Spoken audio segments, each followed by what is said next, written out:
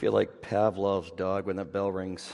I gotta run out. So, hey, welcome. I'm Nelson Jenkins. I'm the youth pastor here. So you're stuck with me tonight because Matt just skipped the country. I think he's in Michigan. But it's awesome to be here. And I wanted to just say, first of all, going off of that baptism picture, that was just awesome. That was a great time to come together and to celebrate together and with 40 people being baptized. It was a Dunkin' Dash. We were just like, but it was just a great time to celebrate together with people that are just saying, hey, I want people to know that I've made a decision for Christ and making that public. So that's awesome. Hey, I want to start out by just saying that this summer has been kind of nuts. I've been 2 mission trips this summer. We went to Omaha and then into Mexico. And when I plan mission trips, I always tell the kids, I said, you've got to remember the word flexibility. You got to remember that, because if you don't, you're going to be in real trouble. Because I've done probably 30 plus mission trips over the years. And I started when I was 4. And none of them have gone the way I planned. When I first got here, we went out to Washington, D.C., took a group, drove all the way across to Washington, D.C. with our church van and trailer. And we got there and we were doing some work. And I was just kind of like, boy, this wasn't what I was really kind of planning. I was kind of hoping we could do more. And 2 days, maybe 3 days into the trip, the lady who was kind of running our trip, it was just her and then our group, and we were working with a church in the city, and right downtown in Washington, D.C. About 2-3 days in the trip, she comes up, she says, I've got to leave. And we have 4 days left of this trip. And I was like, all right, so where's the punchline? And she goes, I just found out that the cancer I had is returned, and I've got to go back to the hospital. And so at that point, we were just kind of like, all right, obviously, she went. And so now it was just, we're there going, what are we going to do, God? What is it that we're supposed to do here? So we went and talked to the church, and some of those things that we had wanted to do, I just said, I went to the church because when she was leading, I just said, I'm just going to, whatever she tells us to do, we're going to do. So I went to the church and said, here's some things that we were hoping maybe we could do. And they were like, oh, we would love that. And so we ended up getting to do things that we wouldn't have been able to do. And it was just kind of like, that wasn't the plan going in. That wasn't kind of like, oh, I'm so glad that happened. But it was just kind of like, that's the way God worked that out. And then we went to Cass Lake up in Minnesota a couple of years after that. And we get up there, and the work that we're supposed to be doing wasn't really panning out. And we ended up having a storm. I mean, a straight line winds. You guys ever been in one of those? The rain is going this way. It is straight across, and it was scary. The sky looks totally different. It was just kind of one of those places I was like, I've never been in a storm like this, and here I am with probably 35, 40 teens, and it was okay. So we just kind of stayed in, and the storm caused so much havoc that we had plenty of ministry to do for the next 3 days.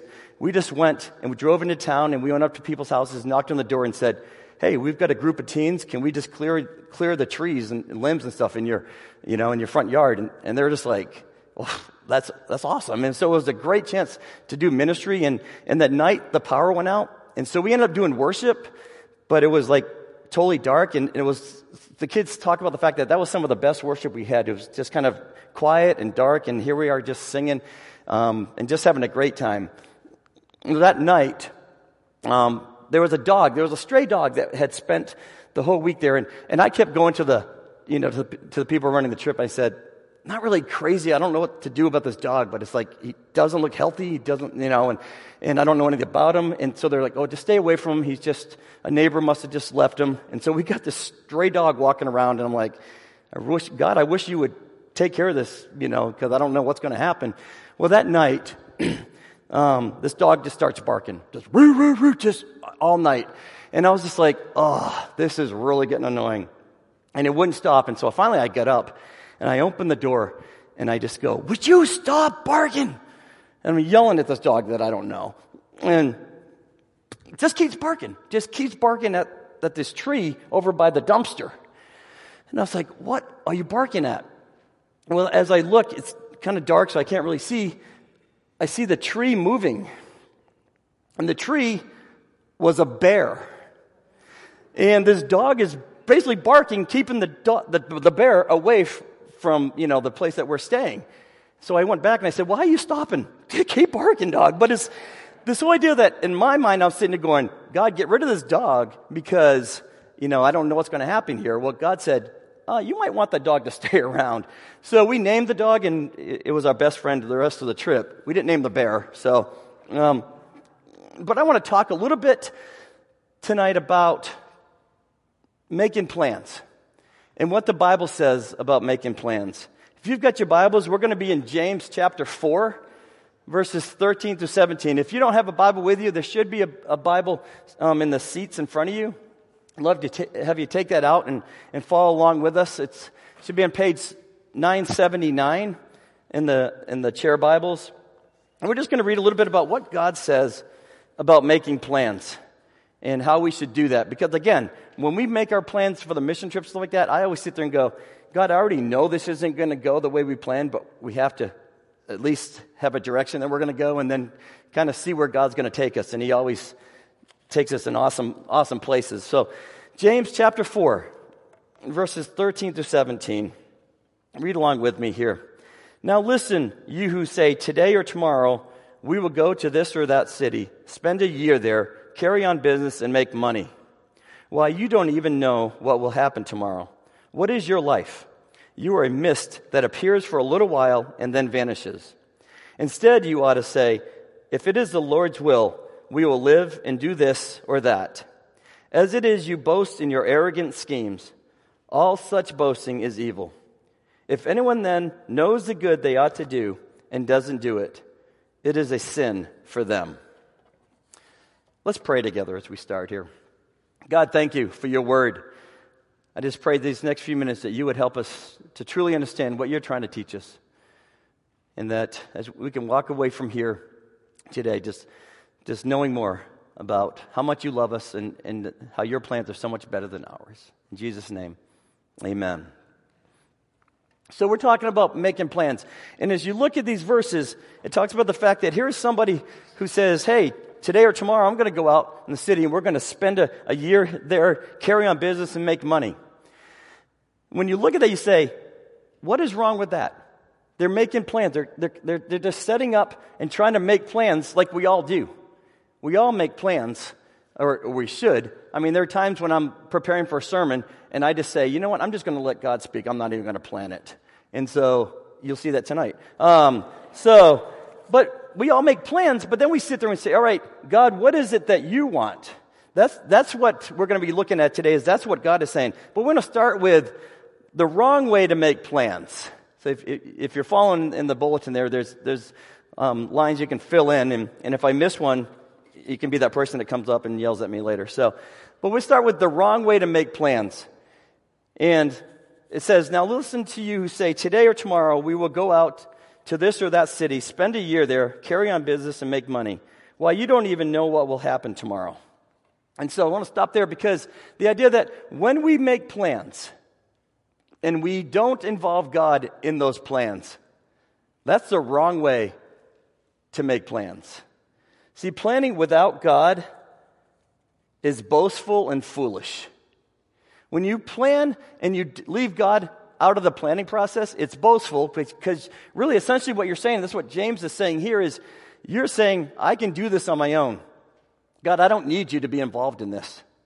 So it's boastful, and it's also foolish because we know, I guess depending on where your picture of God is, would depend like what this next phrase means. If you think that your plans are a lot better and greater than God's plans, then I would change God's. Because you're saying that your God is less than who you are. And I look at it and say, I got the God, the creator of this universe, who's out there. And if I say, God, I got this, I don't need you for this, I'm really saying I'm not tapping into all of that power that God has. I'm saying, because usually what happens a lot of times for me is I'll make a plan and it'll totally screw up. And then I go to God and say, God, can you fix that? Because I really messed that up. And if He says, okay, I'll do it, And a lot of times that's what happens is we involve God in our plans after we've realized that we failed. And we go, God, I need you to fix what I've messed up. And I can tell you a number of times how that's happened.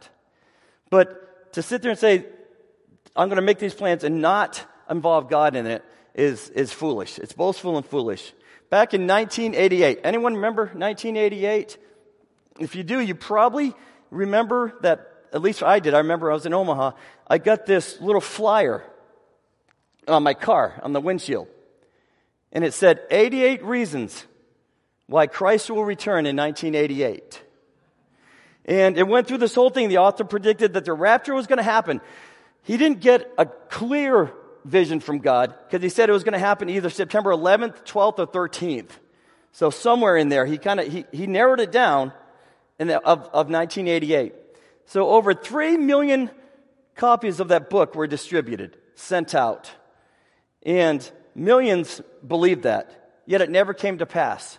Now, this is the way my mind works. If somebody comes up and says, hey, I believe with all my heart that Jesus Christ is going to return next week, I would go up to them and I'd say, give me everything you own.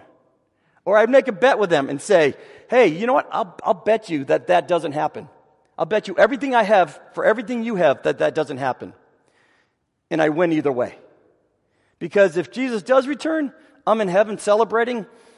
I didn't lose anything. But if he doesn't, I've got that person's stuff because they just made a bet with me. So, again, that's the way my crooked mind works. But so when people come up and they say, hey, I know exactly when Jesus is going to return, they're basically saying, I know God's mind. I know how he's working. So that was in 88. Obviously, we know that it didn't happen because the next year he came out with a book, 89 Reasons Why Jesus Will Return in 89. And I think he's been going on since. But also 2000, Y2K happens. I'm in just north of Omaha, Nebraska, and I had some dear friends who were really freaking out. See, I wasn't into computers a whole lot, so it didn't worry me because I didn't have any idea what they were talking about. But they're all like, boy, once it hits and that clicks over to 2000, all the computers are going to shut down, our whole life is going to shut down. And they would bunker up, and they would sit there and they'd have basements full of food. They were ready for a disaster to happen. And I remember going, well, that's not a bad idea just to put some, food in the basement. So I ended up storing some food in there that I got to use in the year 2000 and beyond. But it's the whole idea that people were like, wait, the world's going to end. 2000, the world's going to end, and it's all going to be over. A lot of times we make our plans, and we sit there and go, I'm going to do this on my own. I don't need God to do this. See, there's nothing wrong with planning for the future. As we look in, James is going to tell us that. But it's wrong to leave God out of that planning process. So if we look at, I want us to look back here and 14 and 15, it says, why, you do not even know what will happen tomorrow. What is your life? It is a mist that appears for a little while and then vanishes. Instead, you ought to say, if it is the Lord's will, we will live and do this or that. And so, understanding that James is saying that if we try to boast in our own plans, and the Greek that he's using when he's writing here is the idea that we're arrogant enough to think that our plans are best. Our plans are better than what God has. See, the problem is they might happen and they may not happen. We can't guarantee, we don't know what's going to happen tomorrow. And that's what James is trying to tell us. But if we start bragging about it and it doesn't come to pass, then we start making excuses. But we try to find someone to blame because it didn't come out the way we thought it was going to. I've got a couple of verses, different passages I want to read here. Proverbs 19:21 says, many are the plans in a man's heart, but it is the Lord's purposes that prevail. So the whole idea that we make our plans, and then Proverbs also talks about the fact that God directs our steps. So he's not saying don't make plans, but he's saying allow God to direct your steps. And then Proverbs 27:1 says, do not boast about tomorrow, for you do not know what a day may bring forth. So don't boast about what you're going to do tomorrow. Don't boast about all the plan that you've made on your own, because you don't know what tomorrow's going to hold. And then Luke chapter 12, verses 16 to 21. He told them this parable. The ground of a certain rich man yielded an abundant harvest. He thought to himself, "What shall I do? I have no place to store my crops." Then he said, "This is what I'll do. I'll tear down my barns and build bigger ones. Then I will store my surplus grain. And I'll say to myself, you have plenty of grain laid up for many years. Take life easy. Eat, drink, and be merry." But God said to him, "You fool, this very night your life will be demanded from you. Then who will get what you have prepared for yourself? This is how it will be with whoever stores up things for themselves, but is not rich toward God." And so that's what he's telling us, is that when you make your plans, you got to involve God in that, because that's the next point we want to look at, is the right way to make plans. And verse 15 in here is the key to that, because it tells us here in verse 15, instead you ought to say, if it's the Lord's will, we will live and do this or that. As simple as saying, I'm making these plans, but Lord, as long as it's your will, we're going to do this. We're going to go here and do that. You look at Paul and on his journeys. Paul went on these missionary journeys where he'd get in a boat and he would take off for different countries. And if you read anything about it, Paul's not the kind of guy that you want to get in a ship with, because he had a lot of shipwrecks. And you're saying, man, you know what? I'll just wait. I'll wait for the next ship. But Paul would go out there. He'd go visit all these churches. He'd start these churches with different men. And he'd go back and he'd visit these churches and see how they're doing. And as he leaves, he comes up and he says, if it's the Lord's will, I'll come back and we'll visit you again. He says that a number of times. And the other times where he doesn't say that, it's implied that we know that that's his heart, that he says, God, if it's your will, I'll do this. So Paul understood that he's going to make the plans of, I want to come back and visit them, but he understood that it all depends on what God wants. So if it's God's will. So planning with God is wise and right. And that's what verse 15 tells us. If the Lord wills. My mother has a phrase that she uses, and she's kind of ingrained it in me, is make your plans in pencil and give God the eraser. I think that's a great way to look at what these verses are saying. James isn't saying don't make plans. He's saying make your plans in pencil. Give God the eraser in case he wants to change something. Too many times we make our plans in Sharpie.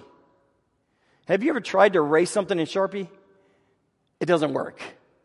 All right? But if we make our plans in pencil, we say, God, this is the way I feel you're leading us. You can erase and change it as you go.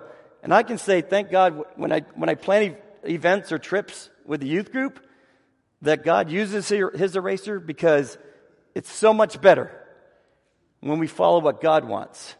So that's the right way to make plans.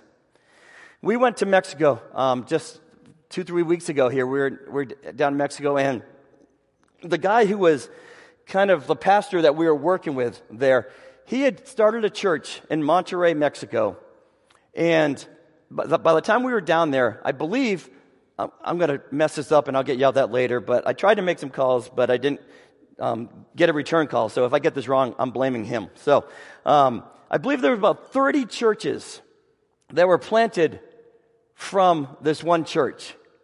This church that Hector had planted, 30 different churches in the city of Monterrey were now started out of what this man was doing, following after what God wants. Well, we went out and we did Bible distribution, and we're handing out Bibles. We're going through, and I will be honest, there were times when you felt like a Jehovah's Witness when you're going up to people's houses, and it's kind of like, this is kind of awkward, but everyone they were so happy to see us, because we're white Americans and we speak English. And so they'd come out, and I had the phrase down, do you have a Bible in your house? And it was, ¿Tiene usted una Biblia en su casa? And I got it to where, man, I knew that. So they knew I was asking, do you have a Bible in your house? And they got so excited because I spoke their language, they started going and having a conversation with me. And I had no idea what they were saying. So I had to sit there and go, no, say, that's all I know. That's it. All right? It's just a C or no. That's the only thing I need. It's like, I don't know what you're saying. And so we'd go, and they take Bibles. A lot of them took Bibles. And we sit there and go, We don't know what's going to happen. We don't know what's going to happen with those Bibles, but God does. And the story that was so cool about that was Hector, when he was real young, someone came to his house handing out Bibles. He took that Bible and he put it on a shelf in his house, and it sat there for years. One day he decided, hey, you know what? I'm going to pull that Bible off, dust it off, and I'm going to read it. A Bible that years earlier someone had come by and dropped off, and they just kind of put it aside. As he read it, he realized what Jesus had done for him and the fact that he needed Jesus in his life. And he accepted Christ as a Savior, and he ended up going on and doing great things and planting all these churches in Monterey, all because somebody dropped a Bible off. And in our timing, we're saying, boy, God, I hope you do something today. I hope you do something this week. We don't normally pray, God, I sure hope in 5 years you do something great here. That's not normally how we pray. But God says, I've got this. You do the work. You make the plans of going out and doing what I tell you to do. I'll take care of what happens after that. And that's the cool thing about it is we can make our plans, but God already kind of knows what's going to happen out there. And so two things that we can know for sure about the future. Two things that you can write this down and say, I know 2 things for sure about the future. God knows it. I don't. That's as simple as that. Whatever the future holds, God knows it, and I don't. So if we start thinking, I don't need God in my plans because I got this covered, we're going to say, man, I really messed that up. And so God knows what's going to happen out there. So the next part, we look at verse 14, and it says, why, you don't even know what will happen tomorrow. What is your life? You are a mist that appears for a little while and then vanishes. Our life is a vapor. It's here and then gone. I started researching because I really wanted, because I like visuals, I wanted to do something where like smoke just comes up and then all of a sudden it just goes away and you had a visual of what our life looks like as James is talking about. But as I looked at it, I realized I'm not a scientist, and we probably wouldn't have a church when I got done, but it would have been really cool to remember, right? It's like, I think it's something about our life as a vapor, and then the church just blew up. I don't know anything else. But that's the visual I wanted to have, even if it was like take some flour and just kind of throw it up, but then our maintenance guys would have been after me for that. So I can't win either way on that. But James tells us, he goes, your life is a vapor. When we talk about 5 years, that this guy has the Bible, and 5 or so years down the road, that's when all of a sudden he picks it up and he reads it, and things start to happen. Understand it, in our eyes, 5 years seems like a long time. In God's eyes, it's a blip. You think about the fact that God has no beginning and no end. So God has no idea of time. He has no concept of time because there is no time for him. So 5 years is like 5 seconds or 5 decades. God doesn't look at it in that same way that we do. We look in and sit and say, boy, 90 years. If I live to be 90, man, I've had a full life. God's saying, man, that is just a mist. A vapor. It's here and it's gone. And that's what James is trying to tell us, is our life is like that. In God's eyes, it's just like that. So when we sit there and make our plans and we say, I got all these great plans that are going to happen, God says, you don't know. You don't know what's going to happen. Job 8, verse 9. I'm just going to read these. You can write them down if you want, but just read these. Job 8, verse 9 says, for we were born only yesterday and know nothing, and our days on earth are but a shadow. And then later Job says in chapter 14, 1 and 2, mortals born of woman are of few days and full of trouble. They spring up like flowers and wither away. Like fleeting shadows, they do not endure. And then Psalm 39, 4 and 5 says, show me, Lord, my life's end and the number of my days. Let me know how fleeting my life is. You have made my days a mere handbreadth. The span of my years is as nothing before you. Everything is but a breath, even those who seem secure. So the whole idea of life is just, it's quick. And we got to understand that. We got to understand that no matter how long we think we have, God says, I know the future. I know everything. Can we just say with a little relief that thank God, God doesn't kind of give us the future as far as when we're going to die? How weird would that be? Think about how your life would change if God said, hey, you know what? September 11th, 1988. That's it. And here you are in 1972, and you know that for a fact you're not gonna die for 16 years. 60, yeah, let's go with that. You're not gonna die for a while.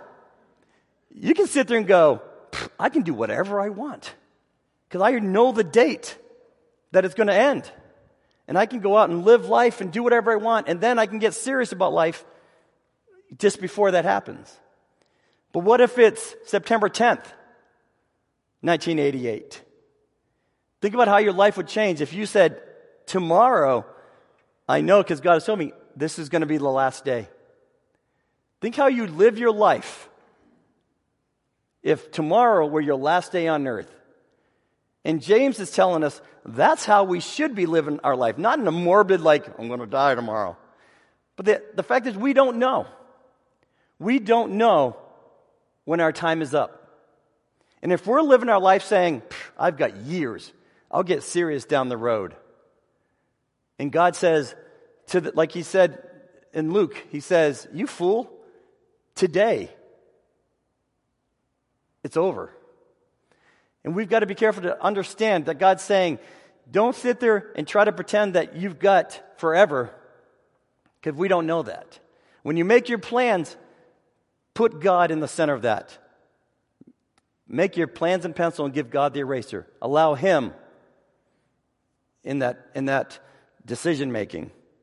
Then we go to the last thing we want to look at here is, I want to start by, you don't have to raise your hand here, but it's like, how many have sinned in the past week?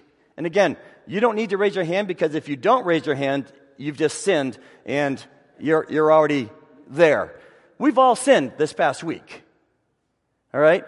And so when you think about it for a second, you think back to this past week, and I'm thinking, okay, yep, I know where I've sinned. I know where I've messed up.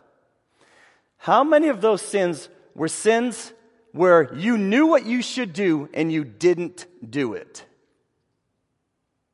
Think about that for a second. When we think of sins, we always think of, oh, I did this, I did that, I did that. Look at what James tells us in verse 17. If anyone then knows the good they ought to do and doesn't do it, it is sin for them. James is saying it's not always things you do that are sin. It may be where you know this is what God is telling you to do. And that comes from God's Word.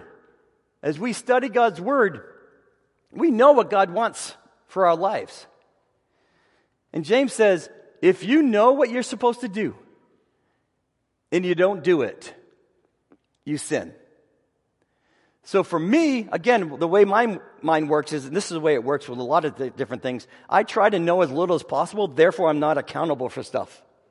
Like if somebody says, can you fix this? And I say, no, because I don't know how to do that. And that is true. Everyone, they knows that. If you got a plumbing issue at your house, I'm the last person you want to call, because you'll have an electrical issue when I'm done, or something else, or you won't have a house. So, but it's like I always went through life, and my wife would come up, can you fix this? And I say, sorry, I can't. And she's got to the point now, we've been married for 92 years, that she doesn't ask me to fix things, because she just knows that the serviceman that comes is going to have twice as much to fix later. But it's the idea that we look at them and say, boy, if it's true that if I know what I should do and I don't do it, I'm sinning, then I should know less. Right? Doesn't that kind of make logical sense? That I'm going to sin if I know what I'm supposed to do and I don't do it. But God's saying, the more you know, the more I can bless you. But it's also the more you're going to be accountable for. And so when he's looking at here, he's saying, look, if we make our plans and we don't involve God, and that's what I want us to look at. It says, if anyone then knows the good they ought to do and doesn't do it, it is sin for them. That then part says, let's look back to what we just talked about. So what James is saying is, if you make plans in your life and you leave God out of those plans, guess what? It's sin. It's sin for us to make plans and think that we can do it on our own and not involve God. Because if we know what we should do and we don't do it, that's sin. And that can go a lot of different ways with that. But if we look at the context of what James is writing, he's saying when it comes to our planning, we need to be careful to make sure that we involve God in that. And that doesn't mean we sit back and say, all right, God, I'm ready for you to just, push me when you're ready to do something. I've always said that a moving car is a lot easier to steer than one that's standing still. So we move the car and we say, all right, God, I'm going this direction, but please, if this isn't the direction I should be going, steer me the way I should go. Show me the way that I need to go so that I'm in your will. And then we can look at it in so many different ways in our lives and say, God, is this truly the path that you want for my life? Because if it isn't, then we're going to end up looking back and saying, God, I need you now to fix all these messes that I've made in my life because I left you out of that process. So don't make your plans in Sharpie. Make them in pencil and give God the eraser. Would you pray with me? God, thank you so much for the fact that you love us. Lord, we know that in spite of all that we do, in spite of the fact that we make plans so many times and we leave you out of the process, Lord, that you still love us and care for us. I pray that as we think through this next week, we think through some of the plans that we're going to be making. Lord, help us to be wise and right and looking to you for those decisions and what those mean. Lord, we just thank you so much that you know what's best. I do thank you, Lord, that you know the future, even when we don't, and that we can trust in you that you got what's best for us. In Jesus' name we pray. Amen.